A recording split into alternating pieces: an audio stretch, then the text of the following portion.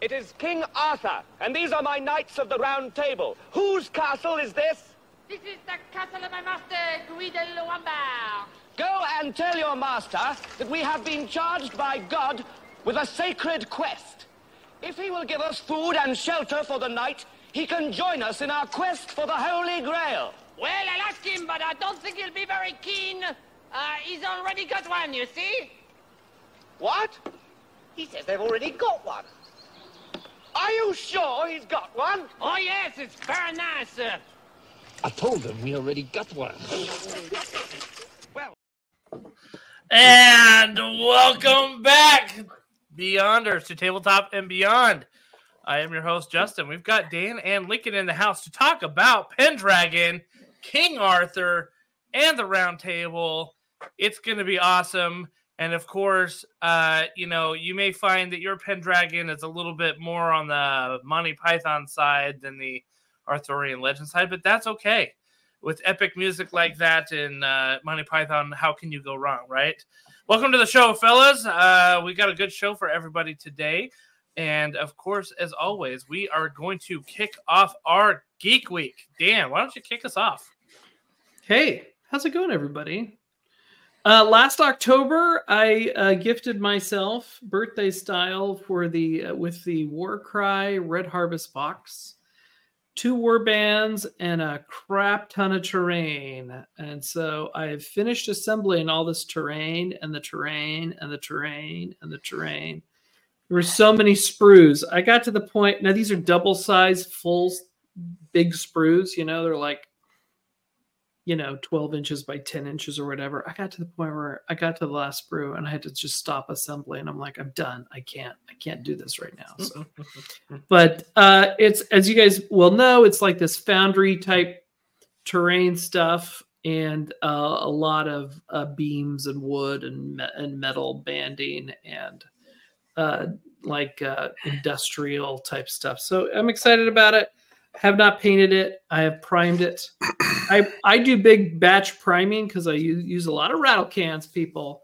So I've primed some Super Fantasy Brawl from Mythic Games, who we'll be talking about later. I primed a lot of stuff I have for them. So I'll be doing that. I love these sculpts. These are going to be a lot of fun to paint. And my son put some Pokemon minis on my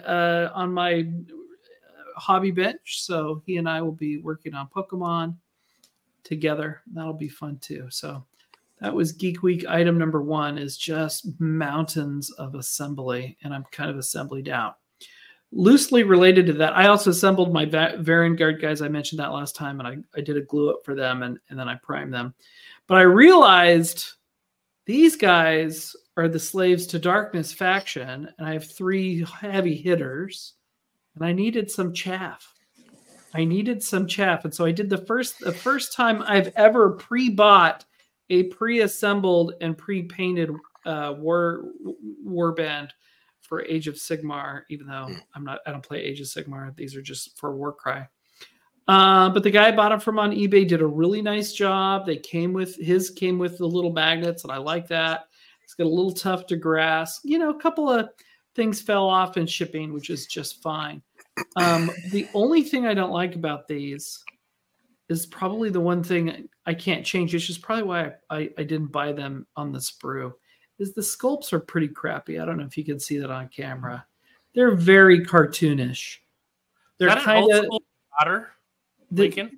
Looks like an old Marauder, yeah. Yeah, and this is the Marauder, and this is the only Marauder. This is the only sculpt you can get for the Slaves to Darkness Marauders. Yep, and they have them on horseback too. Yeah. I didn't get the horseback guys. I just got the footmen.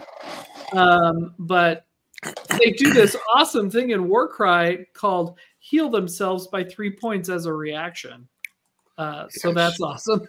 So that is nice. You really have to take them down, otherwise they'll just dig deep, boys, dig deep, right? Yeah. You're gonna have to you got to do the full 10 points of damage, or you're gonna be staring at these guys next round. They're so cheap as far as point list building goes. I can fit 2 Varangard and 6 of these chaff guys in some cases 7 if I had the flails, but I don't have the flails. But I could even fit three almost 300-point Varan guards in a list and still have a two of these guys to squeeze in if I really wanted to. But who's that stupid? Who's going to do a 5 model list for Warcry? That's just crazy talk. The other thing, I've been doing a lot of list building, and the other thing I like about the Varan Guard is each of the different configurations are 5 points difference. So if you're over by 5 points, you just swap one guy out for the other guy.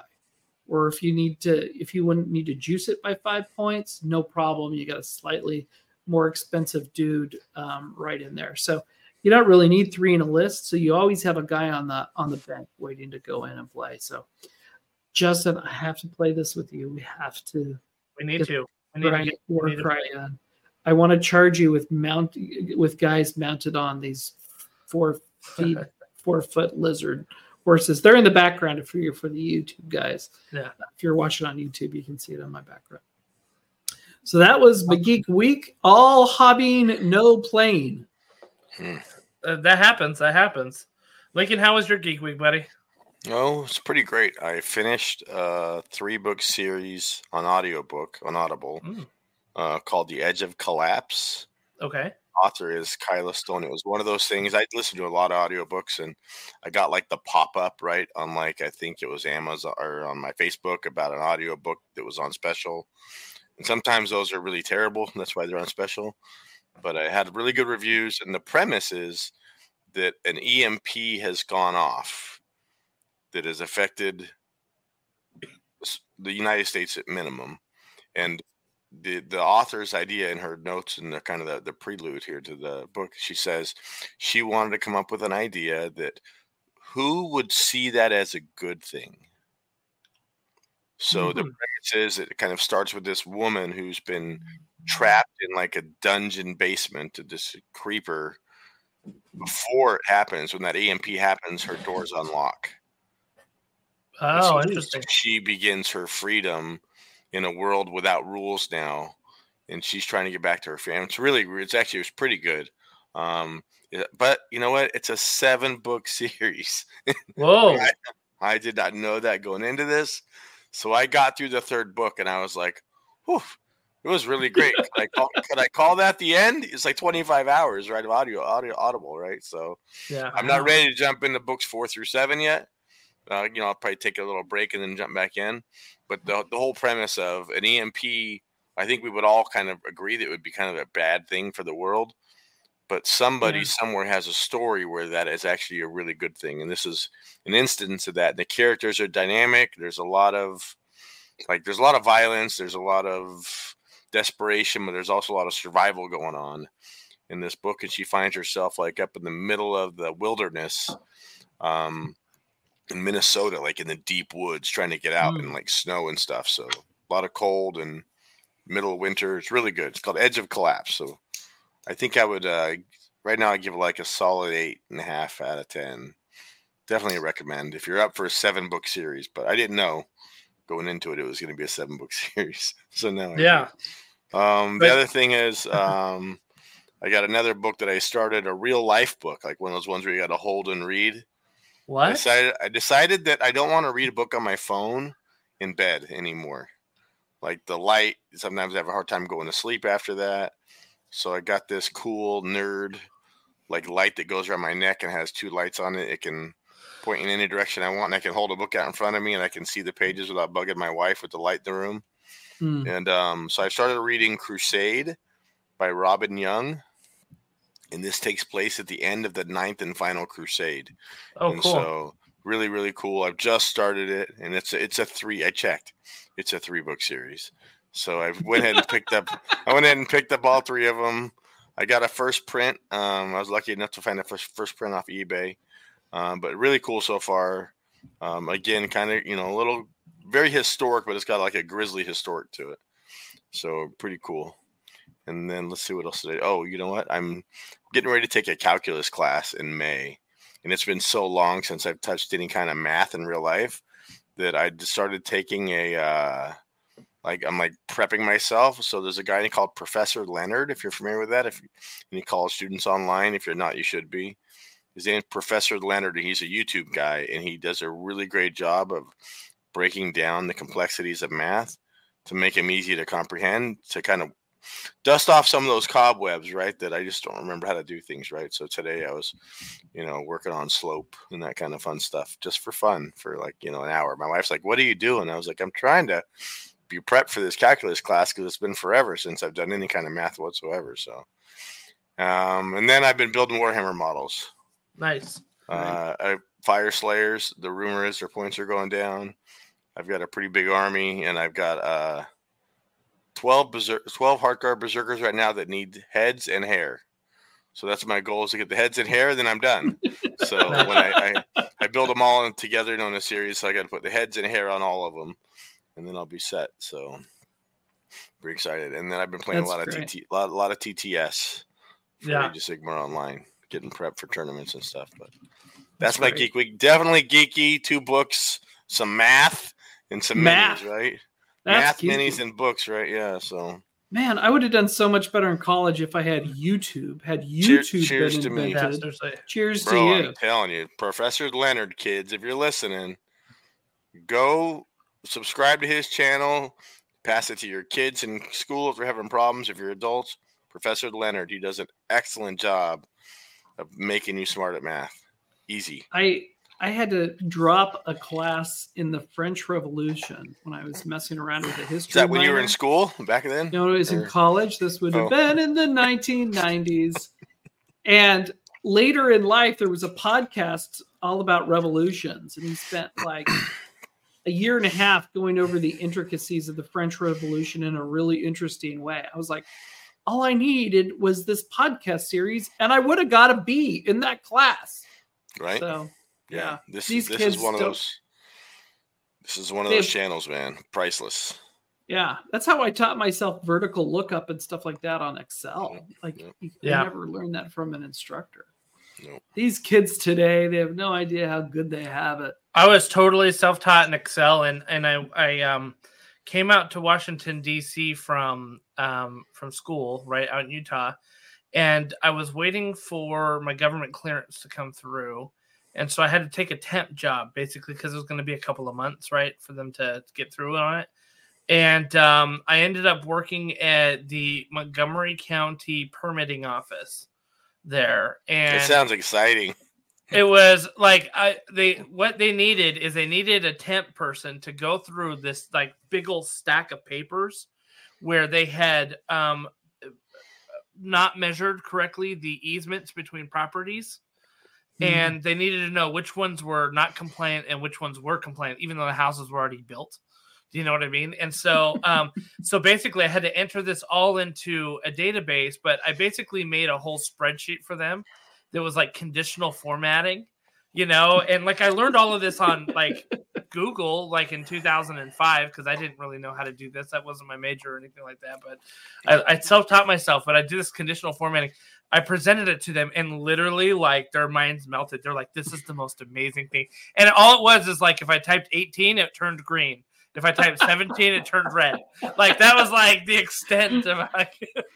That's amazing! Yeah, they're like, we'll give you a job right now. College doesn't prove you know anything. It just proves that you can hopefully learn. So it sounds like you're able to prove that you can learn, and even if you have to teach yourself. Yeah. Good job. Yeah, they're like, we'll give you a job. It's $28,000 to start. And I'm like, I don't think that's even minimum wage. Like, he's like, yeah, that was a good time. You could sell yourself for services on the internet for more than that, probably. Oh, I know. Yeah. Take some feet pics or something, right? No, I meant it for Excel. I didn't mean that kind of stuff. Like, no one on the globe wants to see your feet, Justin. I don't think they do either. I meant like Fiverr or something, not actually being weird. That's where my mind went. I think we talked about feet pics in a previous episode. We did last episode. Yeah, last episode. Awesome. Gross. Awesome. Well, it sounds like you were really nerding out in your Geek Week. You went Nerd Week on us, Lincoln. Wow. So that's cool, though. Yeah. Sometimes all right, you gotta get it done. I played tonight. Actually, I played a fun little game called Here to Slay. Have you guys played that game? It's a little card game. Super easy. this is a game that I got off of Temu. Okay, so I'm like 99%. I'm 99% that this is like Chinese reprinted cards. Sure, You know, like you reverse paid engineered. them to sell your personal information. I And you got a card mean, game out of the deal. I did it through PayPal, so like at There least you my go. card's like, you know, protected that way. At least you can Whatever. have something to complain about when it when Exactly. they do it. Yeah. So, but anyway, I got this thing from Temu. It cost like $4 or whatever, and it was totally worth it. It was a fun little game. Like, you know, we were doing a learning game, and we played a full thing in like 20-25 minutes. You know, so it was like a fun little game that you could just play, and it was good. Like you just had you know, like different cards you could play in terms of like heroes and items and magic cards, and you're trying to kill monsters. You're trying to prevent your friends from killing monsters. And so you could like, you know, challenge them and give them modifiers on dice rolls that they would do. And super easy to pick. Like it has the illusion of complexity. Like it's actually a very easy game, but it feels more complex than it is because there are several things going on, but they're not that hard. I feel like that's me at work. Yeah, right. It's me at work. Exactly. I'm always trying to exude the illusion of complexity. Right, The things exactly. that I do. But I'm actually a very simple man. It's really not that hard, right? Yeah. We're not going to tell your supervisor that it's all an illusion. Yeah. Yeah. So no, it was a fun game. So if you are on Temu and you do buy things regularly from there, I'd highly suggest picking it up because you could get the base game and the 2 expansion packs for less than $10. I think it's on Miniature Market too, and all that stuff. I'm sure. So. Yeah, it's Here weird to how slay. much cheaper it is on Temu than it is other places. It's printed on like 3x5 cardstock. So I will say the cards are not like the most like I was shuffling them and they were getting really bendy, you know. Okay. So, Okay. but yeah, either that or they fell off of the back of a Chinese truck, which like I would not doubt it with the way that the trucks and the roads are over there in China. So, you know, anyway, the second thing is that I've been playing a game on the Xbox that has been taking the world by storm. It is called Brotato. What? And here it is. Basically, you are different kinds of potatoes. Oh, maybe it's not playing very well, but you are different kinds of potatoes, and you basically. Did you guys ever play the vampire game, like that? You would like level up and unlock extra powers and get extra weapons and stuff like that. Vampire Slayer, I think is what it was called. Brotato. Anyway. Yeah, so you're like little potatoes. It's a free little game that came to Xbox. It was out on Steam forever. And then so you see, you just go around killing enemies and picking up things, and it like gives you tons of level ups, and you unlock new gear, and you can have up to 6 weapons at a time because, you know, there's potatoes can do that apparently. And each potato character has its own powers. You know, like some are really good at range, some are really good at melee, some explode. Like, it's a lot of fun, and it's one of those looks like games. the 90s have revisited us. This looks like a cheap version of Diablo. Probably made the same time as your Marauder there, Dan. So Yeah, right. Exactly. Right? It's just if you run around, you hit monsters and you get levels, and it's all 2D. Like it looks like Diablo, like Diablo 2, maybe Diablo 1 even.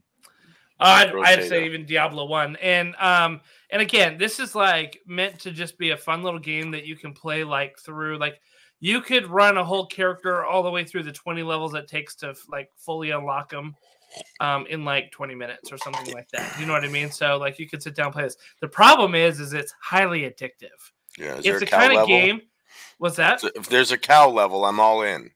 I'm sure there's probably got to be a cow level somewhere, but yeah. You know, the like you see on Reddit, people are playing this game and they're like, sat down to play Brotato, 4 hours went by. What happened? You know, like what happened? So it's a really fun game. It's on the Games Pass, so if you've got that, it's free. And I mean, play it with your kids. It's a lot of fun. A lot of fun. I have to check it out for sure. Yeah, Brotato. So yeah, pretty good Geek Week, guys. I like it. It's time for Tabletop and Beyond News. Because I was early on the queue. You were all right. It's so late on the cues lately. I'm about to play a Whiplash clip. Are you are you dragging? Are you rushing or are you dragging? Not my tempo. Not my tempo. Are you rushing or are you dragging? Have you seen that movie Whiplash?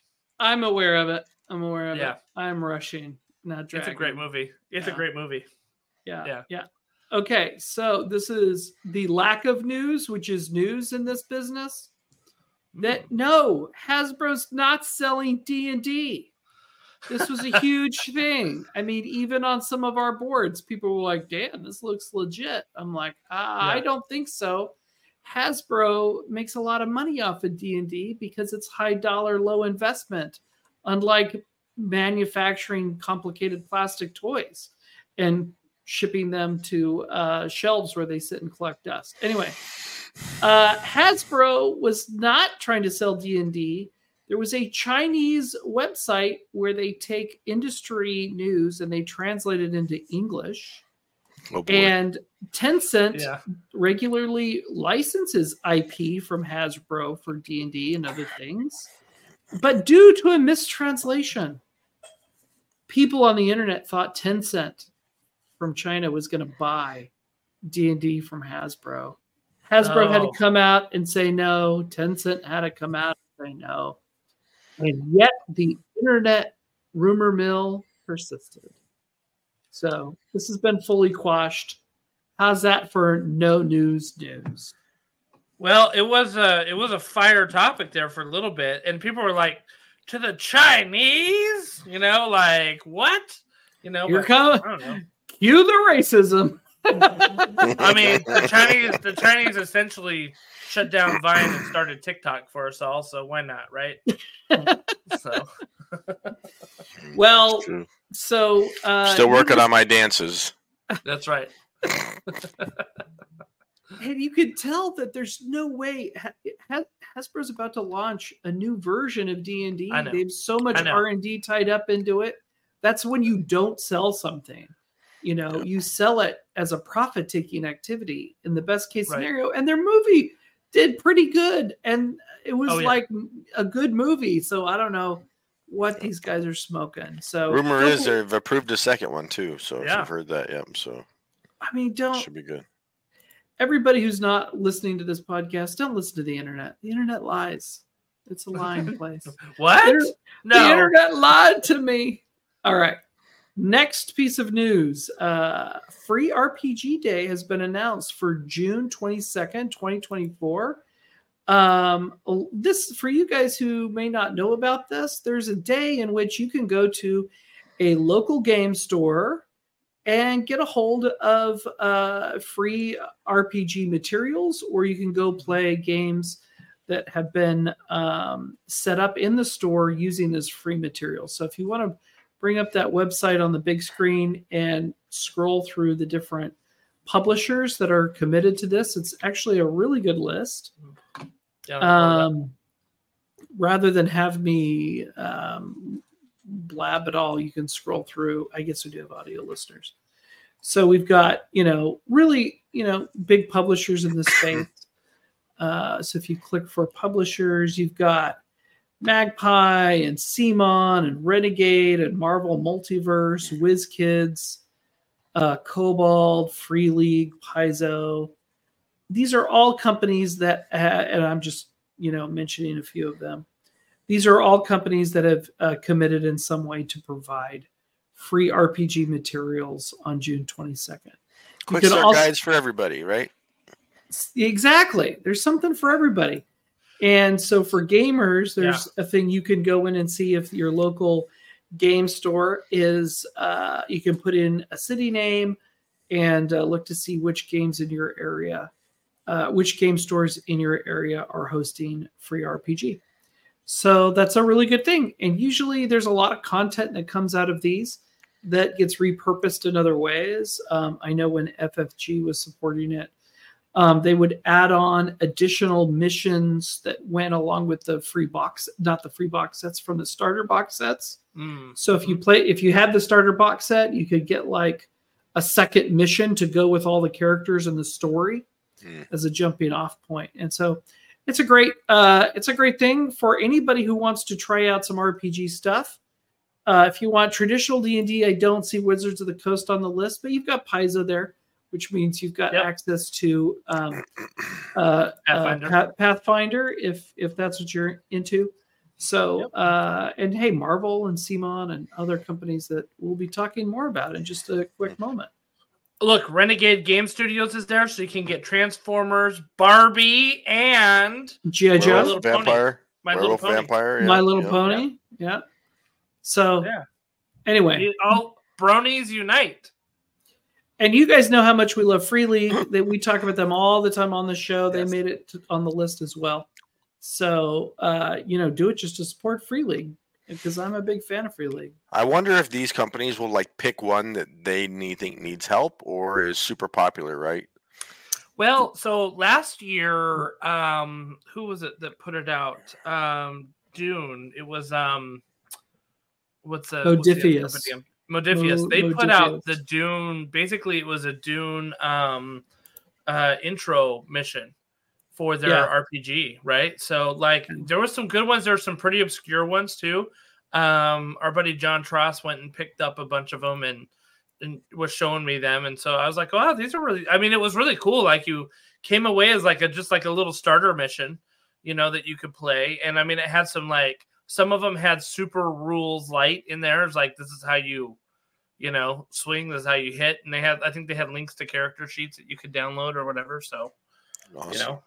It's designed to be to lower the barrier as far as they can for people who want to try role-playing games. So June 22nd, you'll get something for nothing. All you have to do is show up. All right, the next piece of news is CMON has acquired Hell, the Last Saga, and Anaster. Did I pronounce that right? The Anaster and Hell, the Last Saga. Anaster, right? Anaster. Anaster, yep. Anaster. From Mythic Games. So these are two Kickstarters that went unfulfilled, and CMON is grabbing the IPs and will be working on providing games to the backers to make sure they have something. From what I understand, they're not going to be able to do all the add-on bits for all of the full level for anybody who bought beyond the basics, but at least it will go fulfilled. Who's got thoughts on Mythic Games imploding? So if you saw CMON's press release, I thought that they were very gracious. They were just like, "Hey, we're gonna, we're taking this over, and we're really excited to give it, give the people what they want, and and do that." And so, I think that the story behind it was really on the Reddit channels or the Discord channels of the people that were backing it. And that gave you the real look of what happened, which is that Mythic started showing some serious signs. We covered this about a year ago. They started showing some serious signs of financial issues when they started asking people to help pay for some more shipping. When it wasn't just Darkest Dungeon, it was the one before it too, wasn't it, Lincoln? Right, and it wasn't a little bit; it was quite a bit of shipping. It was an extra $100 a person or something, or more, in some cases, yeah. Yeah, and so people were rightfully upset because they said, "Hey, we already paid the full thing here, including shipping. Why isn't it coming to us?" And they kind of put it on the back of the pandemic, and it was your standard why our costs are going up. Shipping container issues, war in Russia, inflation. Right. I mean, it's all those things, which I'm sure accounts for it. But as time went on, you started to see that there had to have been some financial mismanagement. I can't, obviously we don't see their books or anything like that, but from what I understand, they were taking money from current orders and using that to pay for the back order, or not the back orders, but pay for the fulfillment of a previous project, right? and that was just kind of those fundings were like cascading through, and so they're kind of leveraged. And so when, for example, Siege 6 and Hell and Anastyr didn't maybe do as well as they had forecasted, all of a sudden Darkest Dungeon wasn't getting fulfilled. Like, it didn't have enough money to put it out there. And now they're asking for a lot of money coming back and over and over and over again, because it's not like the money they collected was for that project. The money they collected was really for the previous project, right? So they kept coming with hat in hand and, handout stretched for more money. And they just got to a point where it sounds like they just became insolvent almost. We also saw that they basically had to get a lot of capital to cover a lot of their costs by selling their IPs to miniature market, some of their IPs to miniature market, along not with the IPs, the product, right? Yeah, the product. So yeah, it was the product. Yeah, they're Steam extra Watcher. stock, right? It was all the Steam Watcher stuff and Darkest Dungeon, even. And man, I'll tell you what, I own both of those games. I actually own multiple copies of both those games, and I almost went and clicked again because, like, you could get Steam Watchers with all the expansions, I think, for $40 one day.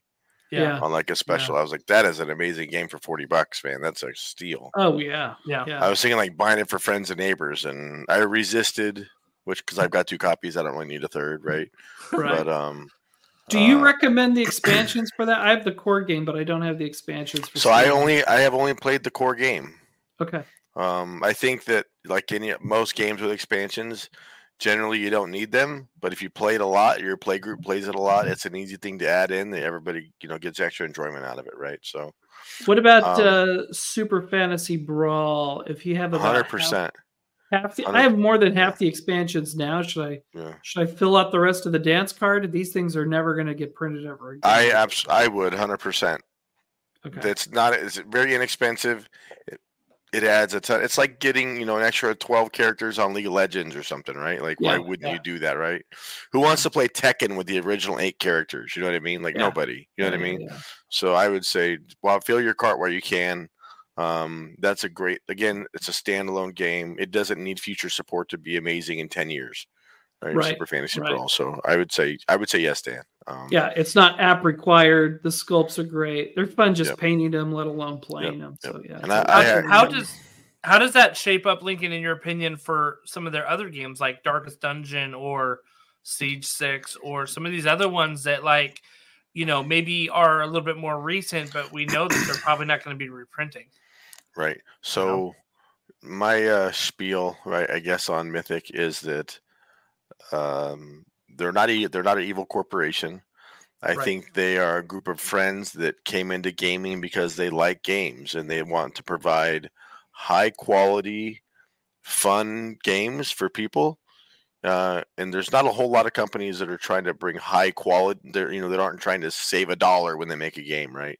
Right. They try, and I think they got a little overzealous, a little over their skis, in putting together a Kickstart campaign that probably costs a lot of money, right? Let's just say just putting a campaign together, that pre-work with the videos and the artwork and the minis and the sculpts and the artists and the game developers and all that stuff they have to do.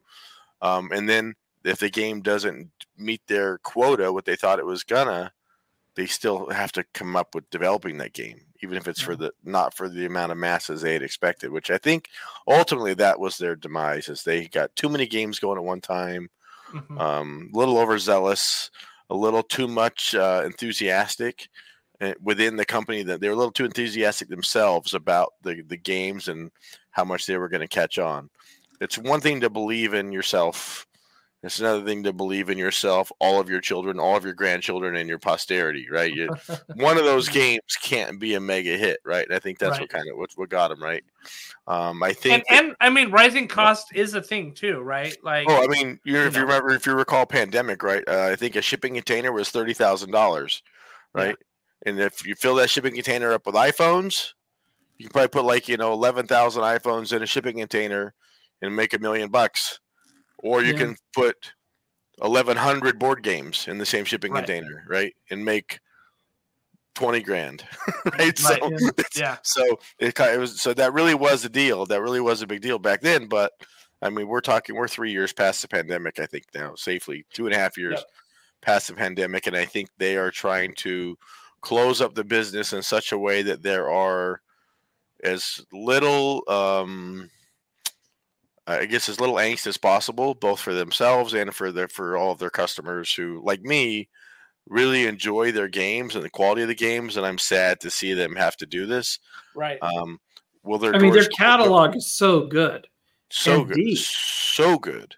And so I don't know what's going to happen. Well, it'll be fun to see 12 months from now where Mythic Games is, if there is a Mythic Games, if they get pulled into a bigger consortium of another game company altogether. I don't know what they're going to do. So I'm looking forward to Six Siege.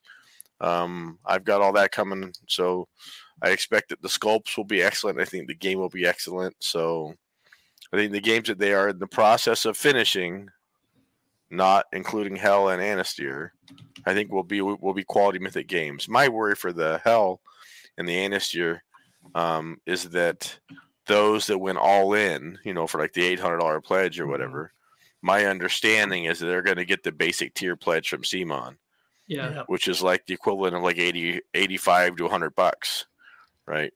That's what the press release said. Right, so that's a pretty hard pill to swallow. Now I will say that I backed Dune from CMON, and I had some of the extra. Yeah, I did. It just showed up to my house like last week. Oh, I haven't taken it out of the wrap yet, and it looks amazing. And I got like the game mat. So CMON has the ability to make very nice minis, very nice components. The game mat is high quality. So I think that if there's another company on the planet Earth right now that Mythic Games should be giving that IP to, I think it's CMON. And I think it's very fortuitous that it went to them and not somebody that couldn't actually deliver on the vision. So, cheers to CMON for taking it up. Yeah, I 100% agree with that. I mean, you look at a lot of CMON's games like Blood Rage and, like a lot of those things, and they're all very quality. And they got the minis incorporated into them too. And so like, Mythic is kind of like had that like board game miniature feel, so I think it's better that they got sucked up by CMON than Modiphius or something like that. Right. So, yeah. I mean, I played Enchanters like last week with some friends and they were like, this game is amazing. How do I get it? And I was like, well, I can sell you one of my extra copies, but that's probably not what you're going to want to hear, So right.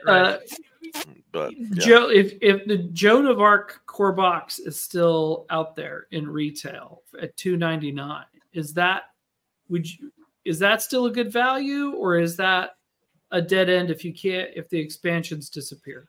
No, you don't need any of the expansions to play Joan of Arc. In fact, we played Joan of Arc for a couple of years at Gen Con with just the core box.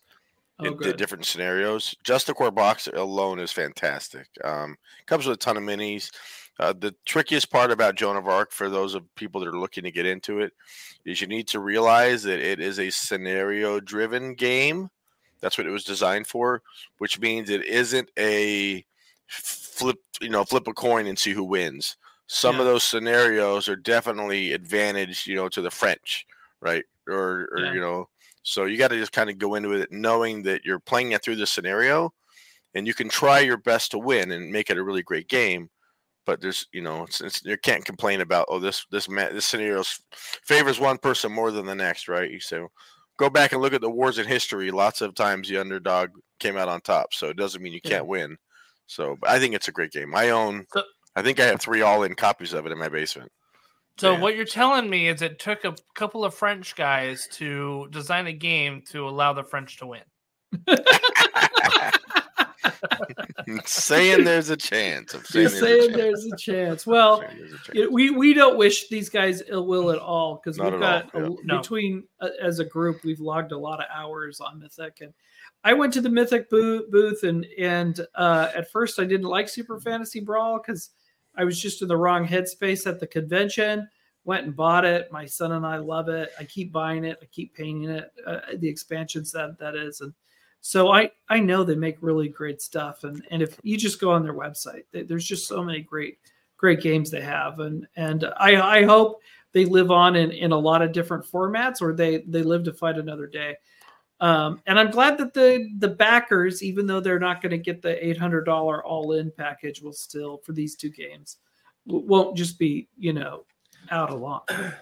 I mean, that's the reality of Kickstarter, is that like there are projects that fail, right? And so, I mean, something is better than nothing. And I mean, Right. It sucks, but like, the problem is that I think a lot of people have gotten used to these board games, these big, like major IP board games, always fulfilling, like without a hitch, really, Right. And anybody that knows the Mythic guys, and this, I would probably say this is for most of those Kickstarter things that fail. Anybody that has met Leo, you see Leo, he used to do all the, like the week Wednesday reviews and that kind of stuff. He's a very charismatic, loving, caring kind of guy. Mm-hmm. He's not out there trying to stab you and steal your money, right? No. I think this is everybody's heart's in the right place, and it just didn't work out the way they envisioned it. So, and I think that hopefully that is, if any project were to fail on Kickstarter, I don't know. I think that usually those game guys are creating games, man. They're not trying to scam you. They've got a dream and they want to see it come to fruition. And, fact of life is not all dreams come true. So before we jump off this topic, you mentioned Six Siege. And they're going to fulfill Six Siege. It's on the boats right now. Yeah. It's on the boats. They have a counter. It says 29 days, 4 hours, 30 minutes till it gets to your house. Probably something like that. Yeah. What are you looking for? I think Virginia's always last for some reason. I don't know why, but it's like we're farther away from the port of Los Angeles. Let me just say that. What are you looking forward to most in Six Siege? So, if you've ever played Six Siege, which most people haven't, it is a quick game with a lot of strategy and skill. So you both have a group of operatives, usually 3 or 4 on each team. And there's a mission. You might have a hostage. I've got to go into the house, rescue the hostage before you kill me. It's one shot, one kill. So it's tough. It's a quick, fast-paced game. You can sit down and play it with your bros in probably 30 minutes or less and have a fire of a time doing it. It's what's that game we played, Justin? Call of Duty. It's a hell of a lot better than Call of Duty. Yeah. We went and demoed the Call of Duty board game, and I remember the takeaway from that was get Six Siege. It's better. Yep. The Call of Duty was just super swingy on the dice. Yeah. It's super swingy on the dice where you have no control. Where Six Siege, it's all about how you move your operatives. Do you have line of sight?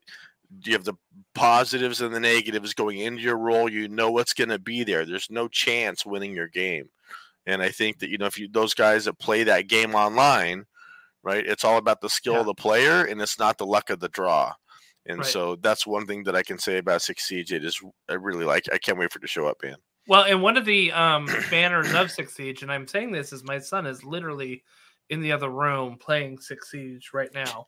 Right. I mean, he's been playing it, and like the banner of it is that you have all these operatives that have different specialities. Yeah. Specialties. Sorry, specialities. Speaking French now, you turn me. Sounds delicious. So but they have different specialties and oftentimes they counter each other. There's the paper to the rock to the scissor, right? And so that's what makes it a lot of fun is that somebody may choose something that is your counter, and you've got to learn how to deal with it. So. It's pretty good. So I'm happy to break it. I'll break it out and play it with you, Dan. And if you really love it, I'm sure you can find it on the secondary market, or you can just play mine. Yeah. If you want to play mine, you just got to paint it. That's it. I mean, that's the deal. So. I have offered to paint minis in our gaming group, and I've not been taken up on that yet. So I'm not down for that. So, Dan, there was one other thing that Lincoln posted in our chat. Badge sales for Gen Con open up on February 11th. That's only in 6 days from now. We got to get serious. So, put it on your calendar, and at the end of the month, I think the 29th or 28th, somewhere in there, the end is the room reservations start. You got to put yourself in for a room. Yeah. Yep. So if you're going to Gen Con, time to put your hats on and be mindful, folks. We're running out of days. Let's go. I cannot wait to go to Gen Con. You had so much fun last year, Lincoln. Dude, so those of you that are listening, I've been at Gen Con for, I don't know, maybe like 8 years in a row. And last year was the only time that I've ever been at Gen Con as a participant and not as a vendor. Not as a vendor. So yeah. I really, really had a great time. Full disclosure, you helped out Mythic Games for a few years. That's right. Yeah, I ran a lot of their demos in their booths. Yeah. Not for pay. Not for pay. No, I got games out of it like everybody else. But no, it was really great, man. It's fantastic. I love Gen Con as an attendee. Highly recommend it. If you're a vendor, go as an attendee for at least a few of those days, man. Say no and go. Have a good time. That's right. Great. Awesome. That means I gotta brush off the old. What time do I wake up in the morning? To what day is that going to be? What day of the week is that? The February 11th is my wife's birthday. It's on Sunday at noon. So that one's not that big of a deal to get tickets. It's the getting event tickets. It's event. You have to have But they changed it now where you basically put it in your wish list and then you hopefully get the lottery closer to the front than the back. And then I'll just buy tickets of what's available. So to me, this is the line in the sand. This is where I tell my wife and family, I bought tickets to Gen Con. I'm going. Right? So you've all been warned. You got warned in February. That's right. You got plenty of time to figure it out. So sweet. Right. I love it. Awesome. Can't wait. Cannot wait.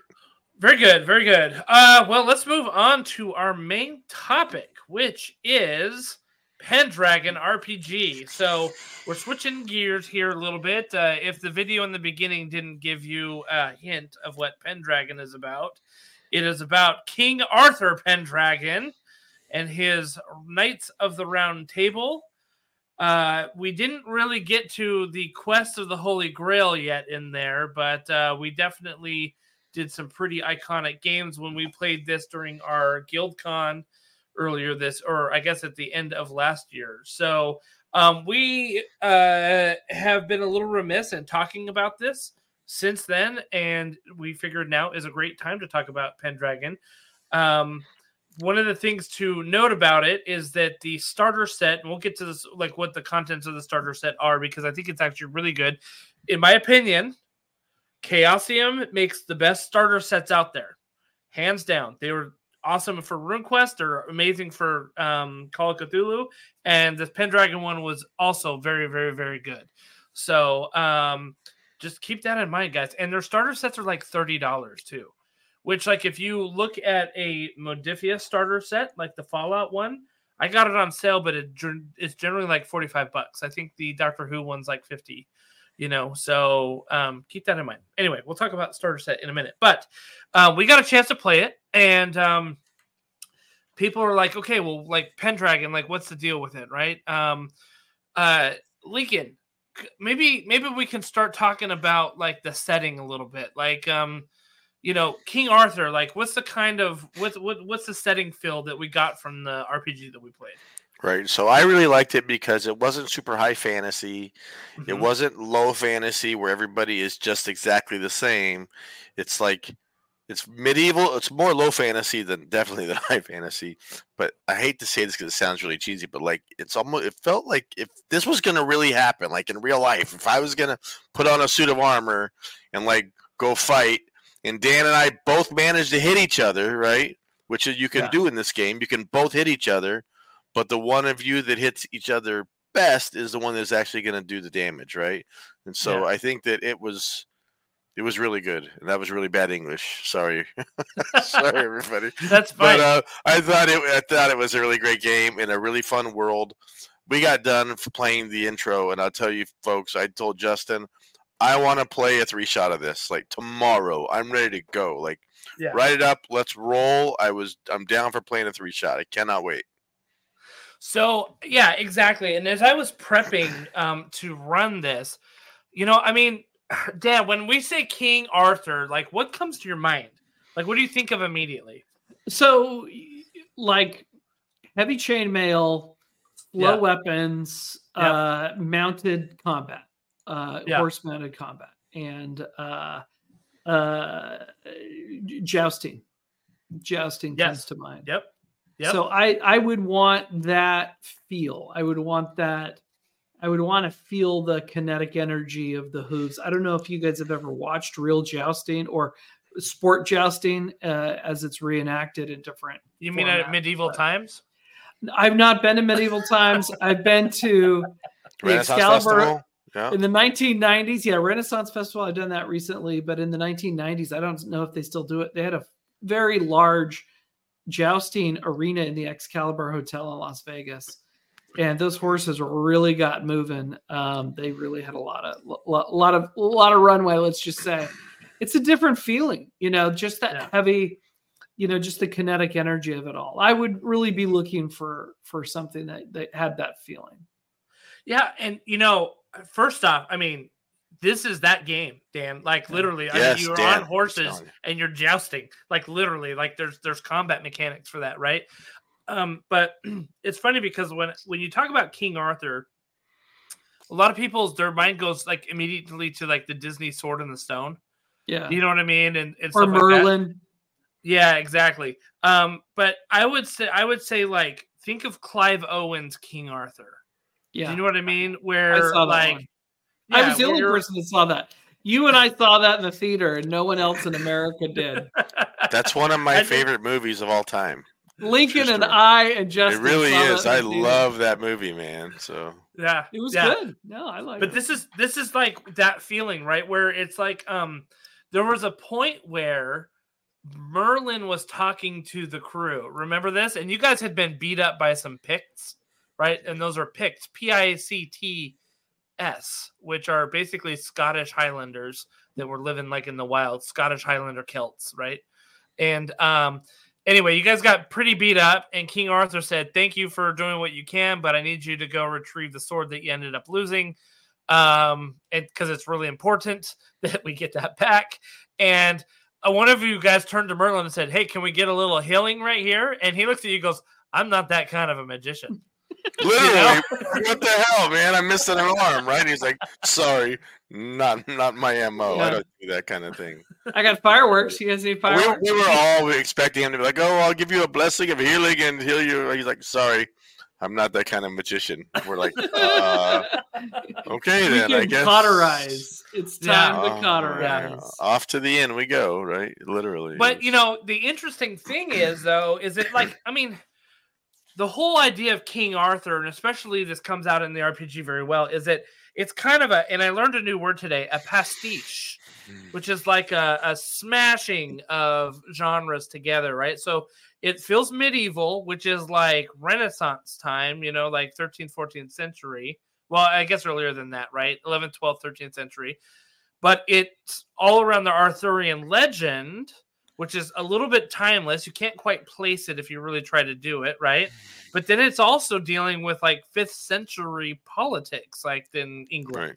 Yep. So it's like medieval times. It's put in a time that's not really supposed to be medieval, And so you have, again, that's why I think that the Clive Owens King Arthur fits this idea. 100%, dude. Yeah, and that soundtrack, by the way, would be great to play with. Just totally. Yeah. So it's interesting because when you add all of those things together, you also need to inject the British Isle folklore that is there as well, and so that's where your magic of this scenario comes in. And in fact, we got to a point in our session that we ran. I decided to kind of run a little bit off the cuff because these guys were doing stuff like pretty well. And so we ended up having a moment where they ended up seeing a will-o'-the-wisp, like light, like dancing around in the woods. And a couple of them decided to follow it that led them to a lady in the lake. And so they had a lady in the lake moment that ended up. But not all of us. Some of us were not brave enough. I was like, I'm not going. Heck no, I'm not going to go in the woods. There's no way I'm following some wisp into the woods. There's no way. So not all of us got to have that experience. You mean a watery tot handed you a sword? That's no basis for a government. Exactly. So, but that's where we kind of put our magic in. It was more of the folklore superstition magic than like, here's a healing potion, that the D&D has, and which I thought was fun. It added more towards the kind of the realism of the game. That was a lot of fun. So Lincoln, let's talk about. You mentioned the combat system. Yep. And I think that's a great place to start. And I'm going to pull up actually the pulling out the rule book. Let's go, folks. Let's do this. Well, I'm not going to pull up the rule book. I'm actually going to pull up the one of the. I'm trying to find it real quick. I think we should stream our next session of Pendragon. Yeah, that'd be a good idea. All right, so here's like one of the folio sheets, right? That you can see, and I'll zoom in on aspects of it. So, and I'll try to get over here to the left. So wounds and HP, and we can see kind of like here's some of on the upper left here. Here's some of the weapons that you can use, right? Like a lance if you're using the charge skill. So this is your jousting, Dan. Yeah. Value is 15. This is a D20 roll under system. So what you're trying to do is roll under 15 on this, right, to do it. And if you hit, you do 5d6 damage, which that's a lot of damage. I mean, that's an average of about, 18? Something like that. Something in there. Yeah, close to that. So you can see, some of the different values that they have here. But Lincoln, so you were talking about combat before. Walk us through how one of your rounds worked in combat. Yeah, sure. So we generally, I think in our game, we were all fighting on the ground. We were kind of the starter knights, right? Running around with our swords, and I would roll for my attack, and again have to roll under my stat, and then an opponent, in this case Justin, he would roll for the enemy, and then whichever one of us got closest to our roll under was the most successful. So if you roll, here the arming sword is 13. If Lincoln, and let's say my spear was a 15 that I was using, if Lincoln rolled a 12 and I rolled a 10, Lincoln won that battle. Right. Because I was closest to my roll, right? And if you rolled on it, it was a crit and did automatic double damage. Right. And so you could imagine the lance, Dan, right? You're going on the lance, and all of a sudden you hit, you roll a 15, you're like 10 d6 damage. My lance just went through your helm. You know what I mean? Yeah. All the way through, right? It's over. So it has, and when you're fighting NPCs, and monsters, whatever you want to call them, it's great. I mean, that you're just like, I just dropped that guy, and you're going to the next one, right? And you have to imagine, though, you're fighting against somebody in plate armor.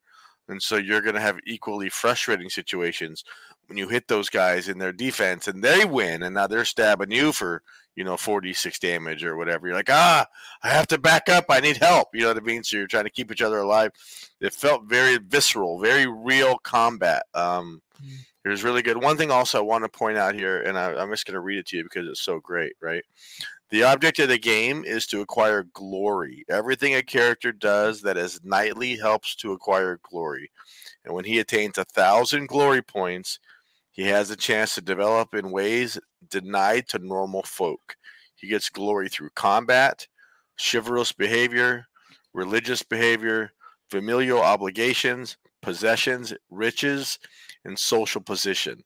And so all of those things, right, are ways that you can run your scenario.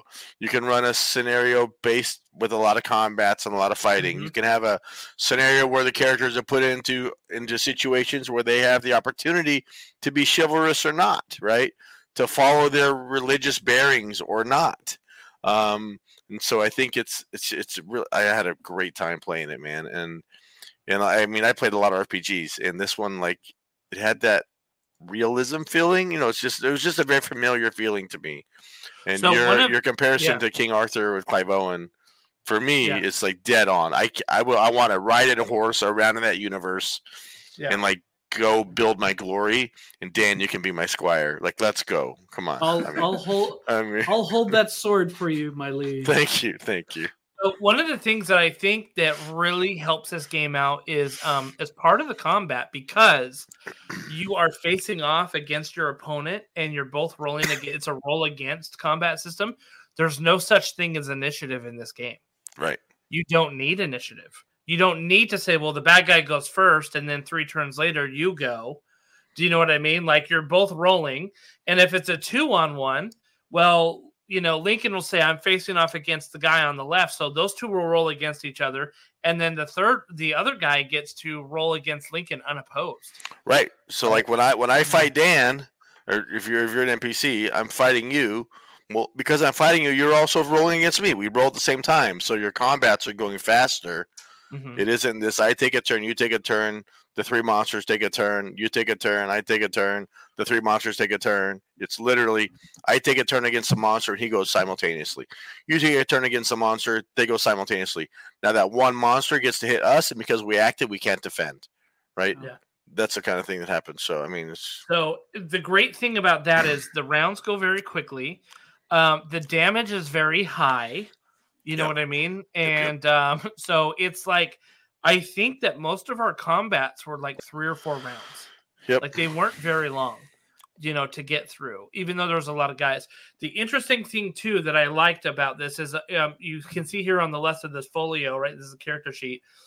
You've got wounds and, you know, your wounds and damage. And so, like, for example, if I hit Lincoln, he'll put wound number 1, how much damage he took, and he'll be like, it was a dagger to the side or something like that. Wound number 2 that he's like, maybe I took an arrow in the shoulder and how much damage he did, right? And the description is just to kind of remind you of what happened. So when you go to do your medical checks, again, there's no like potion of healing here, right?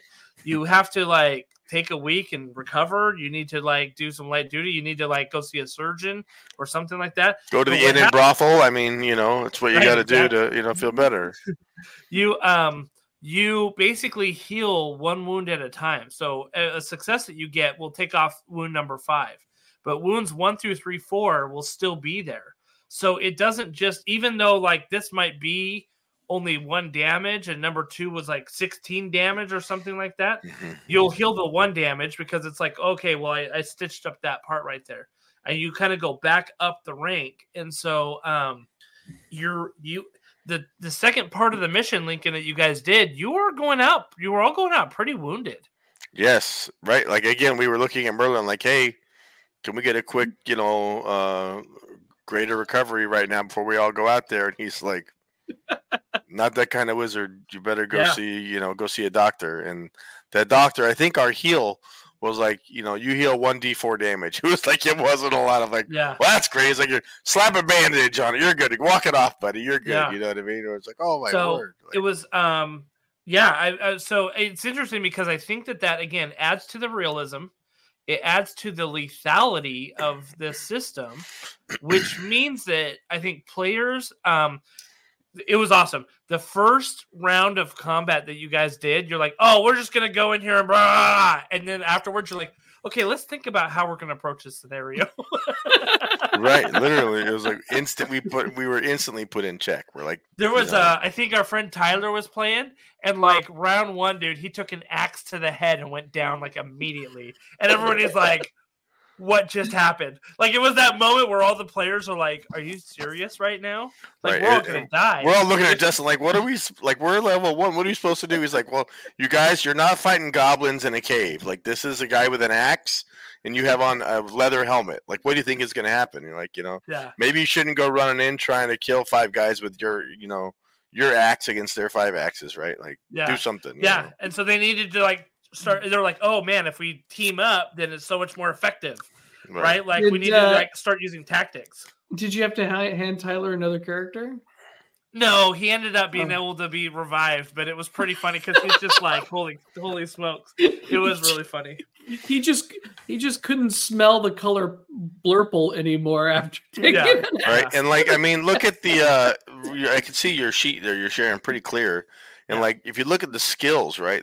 So I'm a guy, I love to role play, right? Like, for me, it's not just all about the dice. I love to get the character and role play the heck out of it, right? And like, you've got stuff like falconry, right? Folklore, flirting, first aid, religion, sing literacy, hunting. Like, hello, you could have like a mini part of your session where the players have to provide food for themselves hunting. You're like, all right, just gain glory, like you're out on a royal hunt. Right. Yes. Right. You know, who gets the stag? Yeah. So, right. Who's riding on the pony versus who's riding on the the big horse, right? Yeah. It's just there's just so many things in here that help you to tell a story the way you want to with your character in his session, and I just think it's really great. I can't wait. I can't wait to play. So I don't know what's taking you so long, Justin, but I'm ready to go. Sorry. I'm ready to go. Sorry. All right. So I want to talk about, this is one of the last things I want to talk about with this character sheet is that it has a very unique system as well. You have traits and passions. I'll talk about passions first. Your passions are what drive you. Okay. So like you can see with our character here, honor is such a big thing for him. Fealty is like 50% if you're thinking, 0 to 20, right? But love of like familial love is big one. He hates the Saxons a little bit. He's kind of devoted to God, like that kind of thing. So a lot of times what you can do is once a day you can invoke these passions to help you in whatever you're doing, right? So like if you were about to make, like if everybody's looking at a line of picks and you need to, you guys need to turn the tide of the battle that you guys are doing, this man might, this knight may invoke honor and be like, I shall be the first to, charge the lion. And he gets a roll on his honor. And if that does that, it imbues him and he gets basically a +5 to all of his, or a -5 to all of his rolls, or, basically a 5-point leeway. So like, instead of charge now for him being a 15, it's a 20, that he can roll under. So that will give him like that boost that he needs. And but it's only once per day. It's only once per day. Yep. And so you're so it's great. And what that does is it really helps with the role playing, right? Like somebody might be more fealty, like they're like totally ill in on King Arthur. They're going to be one of his knights, but somebody's more honor. Maybe somebody's got, more tied to their family, that type of thing. And so totally helps with role play there. And it gives some epic moments where the knights will stand up and they're like, this is why I'm doing this, and like go do something epic, So, so you can have your Sir Galahad. You can have your Sir Galahad the Chaste moment inside Castle Anthrax. So it's like, I want you to imagine, Dan, that like like comparing it to other games, right? Because more people are familiar with like a D&D thing. If you could roll a dice before you rolled your D20, you know what I mean? Like, I'm going to roll this dice knowing that I'm going to have a huge bonus on my D20, so that when you describe to us what you're going to do, that bonus is part of it. So you're like, I stand up with my broadsword and I see the fear in the eyes of the Saxon and I cleave his skull, because you're going to have a +7 or whatever, right, to your roll. And then you find out, that he's got like a metal helmet on or something, and you'd miss because you still roll. But yeah, I just think that it's really great, man. It's so good.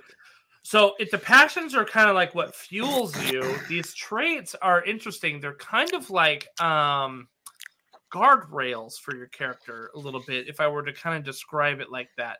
And what you'll see is that there's a spectrum here. You have chaste on the left side, lustful on the right. Next one is energetic, and lazy is its opposite. Forgiving is one, and vengeful is another. Generous, selfish, honest, deceitful, etc., etc., etc. Right? And so what this does is that you'll see that some of them are bold on here, which means that those are some of your core traits. Those are the ones that your knight identifies with very strongly. And these are not the same for all your characters, right? All the characters have very different numbers. Yes, exactly. So, for example, let's say that we just had a really bloody battle with some picks, right? And it was very difficult, and maybe you lost a friend or two, and you now have a prisoner in front of you. How are you going to treat this situation, right? Like in D&D, you're like, I'm going full murder hobo. Who cares? Like, it doesn't mean anything, right? And you're just like, I kill him or whatever, And there's like really no consequences to that. Well, this one you might say, okay, what do you do with this prisoner? And the GM will tell you, okay, well, what are your traits between merciful and cruel? Well, merciful is one of my core ones, and I also have a higher number there. Okay, well, roll to see if you are merciful to this person, right? And you roll it, and if you are successful, that just kind of helps give you flavor of how to do that, right? Like, you don't have to be like super merciful, and there's like interpretation. Maybe your mercy is to give him a swift killing. Do you know what I mean? Like, instead of like knowing that he's going to end up being tortured by pulling him behind my horse, right? Yeah. Yeah, exactly. So maybe your mercy is it. So like, but that, that can do it. If you fail that and it's one of your main traits, well, you have kind of a crisis of conscience there for a little bit.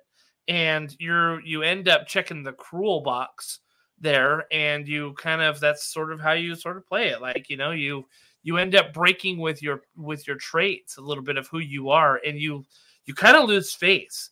You don't end up losing glory, but I think you lose a little bit of honor. And because you're just like, it's kind of like a samurai breaking its character in a sense. You know what I mean? Where people are like, whoa, that just happened? Like, that was called Wallen the Merciful, and he just did that, And so that represents, again, some interesting role-playing scenarios where you are looked at by other people as being merciful, and that's kind of who you are. And so if you go against it, then you start to become a different person, and that's built into the system. And I think it's kind of a play on, nobody's perfect, right? So if you want to play a knight, Dan, and you're like, hey, I'm going to be this glorious, honorful, dutiful knight, and I'll never make a bad decision. I don't want to be evil at all. And then you end up in a brawl, right? In with 5 picks, and one of them just stuck his pickaxe through your buddy's skull. Like, how are you going to react, right? Well, hopefully you'll still be honorful and dutiful, but there's a very good chance here that you might go reckless right after that. And then your group that sees you are like, wow, Sir Dan has really lost it. He's kind of gone reckless. That really got under his skin. So now you're not this perfect gleaming knight that you aspire to be, but that doesn't mean that there's not a path toward that, but that's your character development, right? So it's really cool, man. Really cool. That's great. Sounds cool. Sounds really good. And it means that combat is linked to story, which is always really, really important to make the game fully meaningful.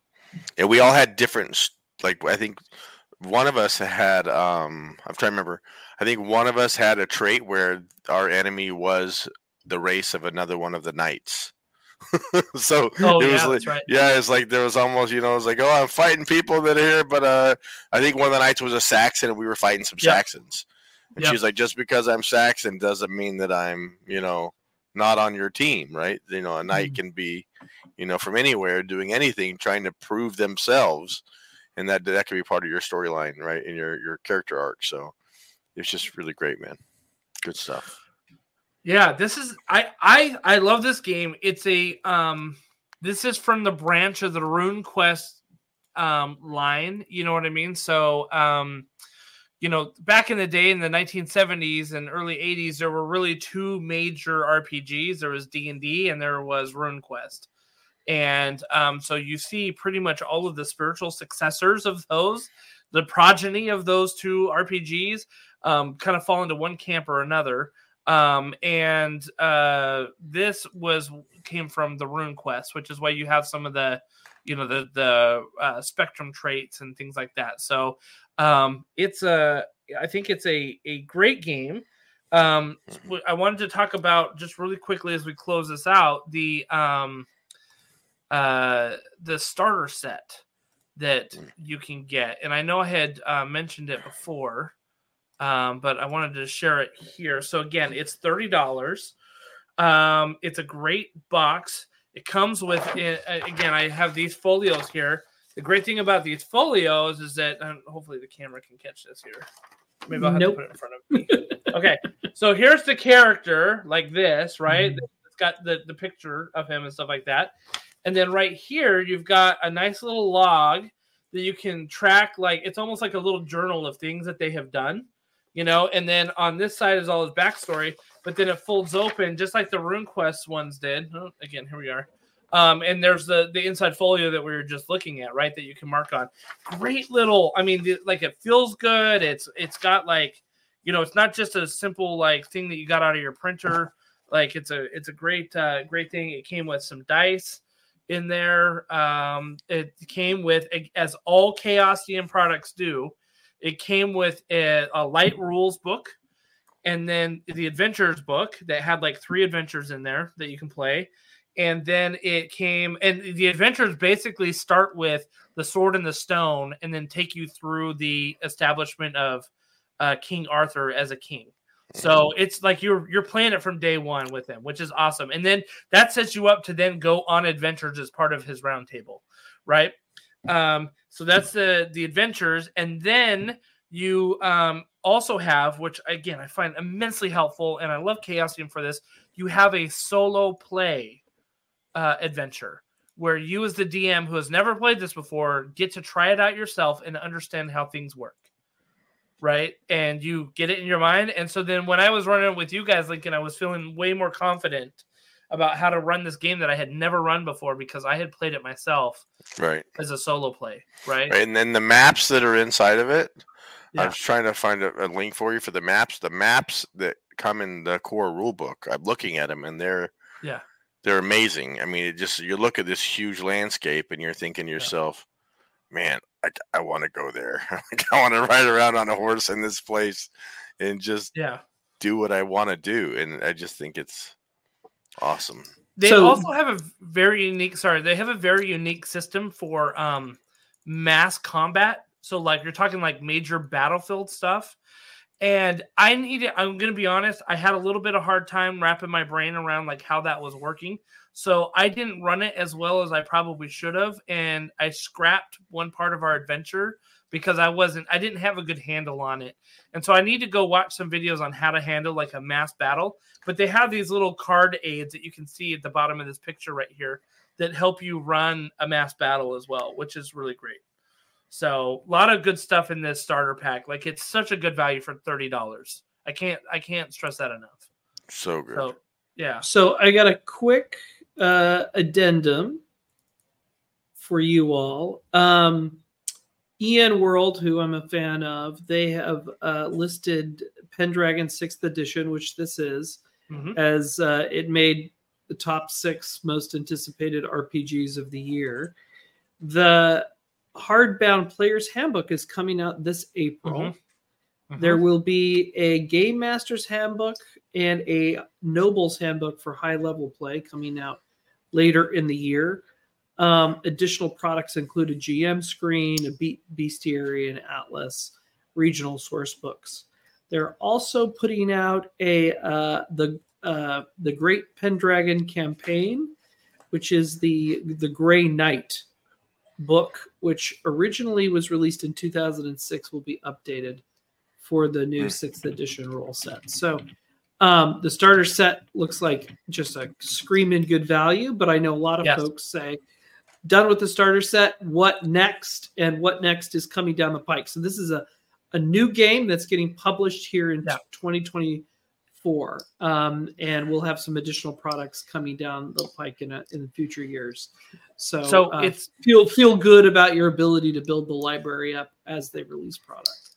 So it's interesting because they released the starter set well before any of the core materials, right? As we're seeing. Part of that is that the creator of this, Greg Stafford, passed away not too long ago, I think.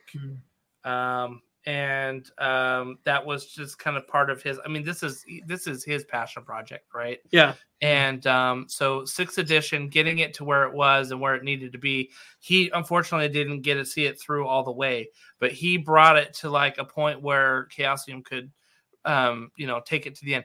It's interesting because Pendragon has had a kind of a windy road in terms of publishers. It started out with Chaosium back in the day, but then it went to it started out with kind of Chaosium, and then it was acquired by Green Knight Publishing, and then they passed the rights to White Wolf Publishing, and then White Wolf sold the game to Stuart Weick. I don't know who that is. and he formed Nocturnal Media, who then updated and reissued 5th edition, published in White Wolf. But then in 2018, it returned back to Chaosium, where they began working on the 6th edition with Greg Stafford, saying like, this is basically going to be my crown jewel. And, that's where they're getting at it. So very excited about it. I'm excited about the tools and kits and stuff like that. So I was going to say one last thing is that because of the setting the way it is, because a lot of us in the United States, for example, and, a lot of English-speaking countries have grown up on Arthurian legend, and we know kind of British folklore just due to our ancestry. Like, it's not hard to come up with content for this, right? Like we know stories of knights and chivalry and all of that stuff, and we can come up with, I think, rather easy adventures. You don't have to worry about, like, the big bad guy that's like some necromancer that's trying to, steal the souls of all the people or whatever. You can just have basically some feudal, disputes and things like that you need to resolve and have a great time doing it, So I think it's an easy setting to create content in as well. Yep, I agree 100%. So like I said, if there was any game that was close to real, I was like, this feels like very relatable. Yeah, very, very relatable. And nothing beats a public domain IP as well. So right, that really makes it easier. I mean, if there's opportunities for players to publish their own stuff, if Chaosium allows that, like on Drive Through RPG, having IP elbow room is a beautiful thing. Yeah, for sure. Well, we highly encourage you guys to get the starter set, wet your palate for the content that's coming out in spring of this year. Very excited for it. I know that I am, and I will be looking to Chaosium to get my copies of that for sure. So, but hey, if you've got questions, if you've got comments, have you played this game? Leave it in the comments of the video below. Join us in our Discord. Hop in there. Tell us what you think of Pendragon if you played it. And if not, maybe you're close to Virginia and we'll get you a game in soon. So, awesome. That'd be great. So thank you guys so much for joining us tonight. We greatly appreciate all the love and support we get from you guys. And hopefully we will see you all at the tables. Have a good night, everybody. Good night.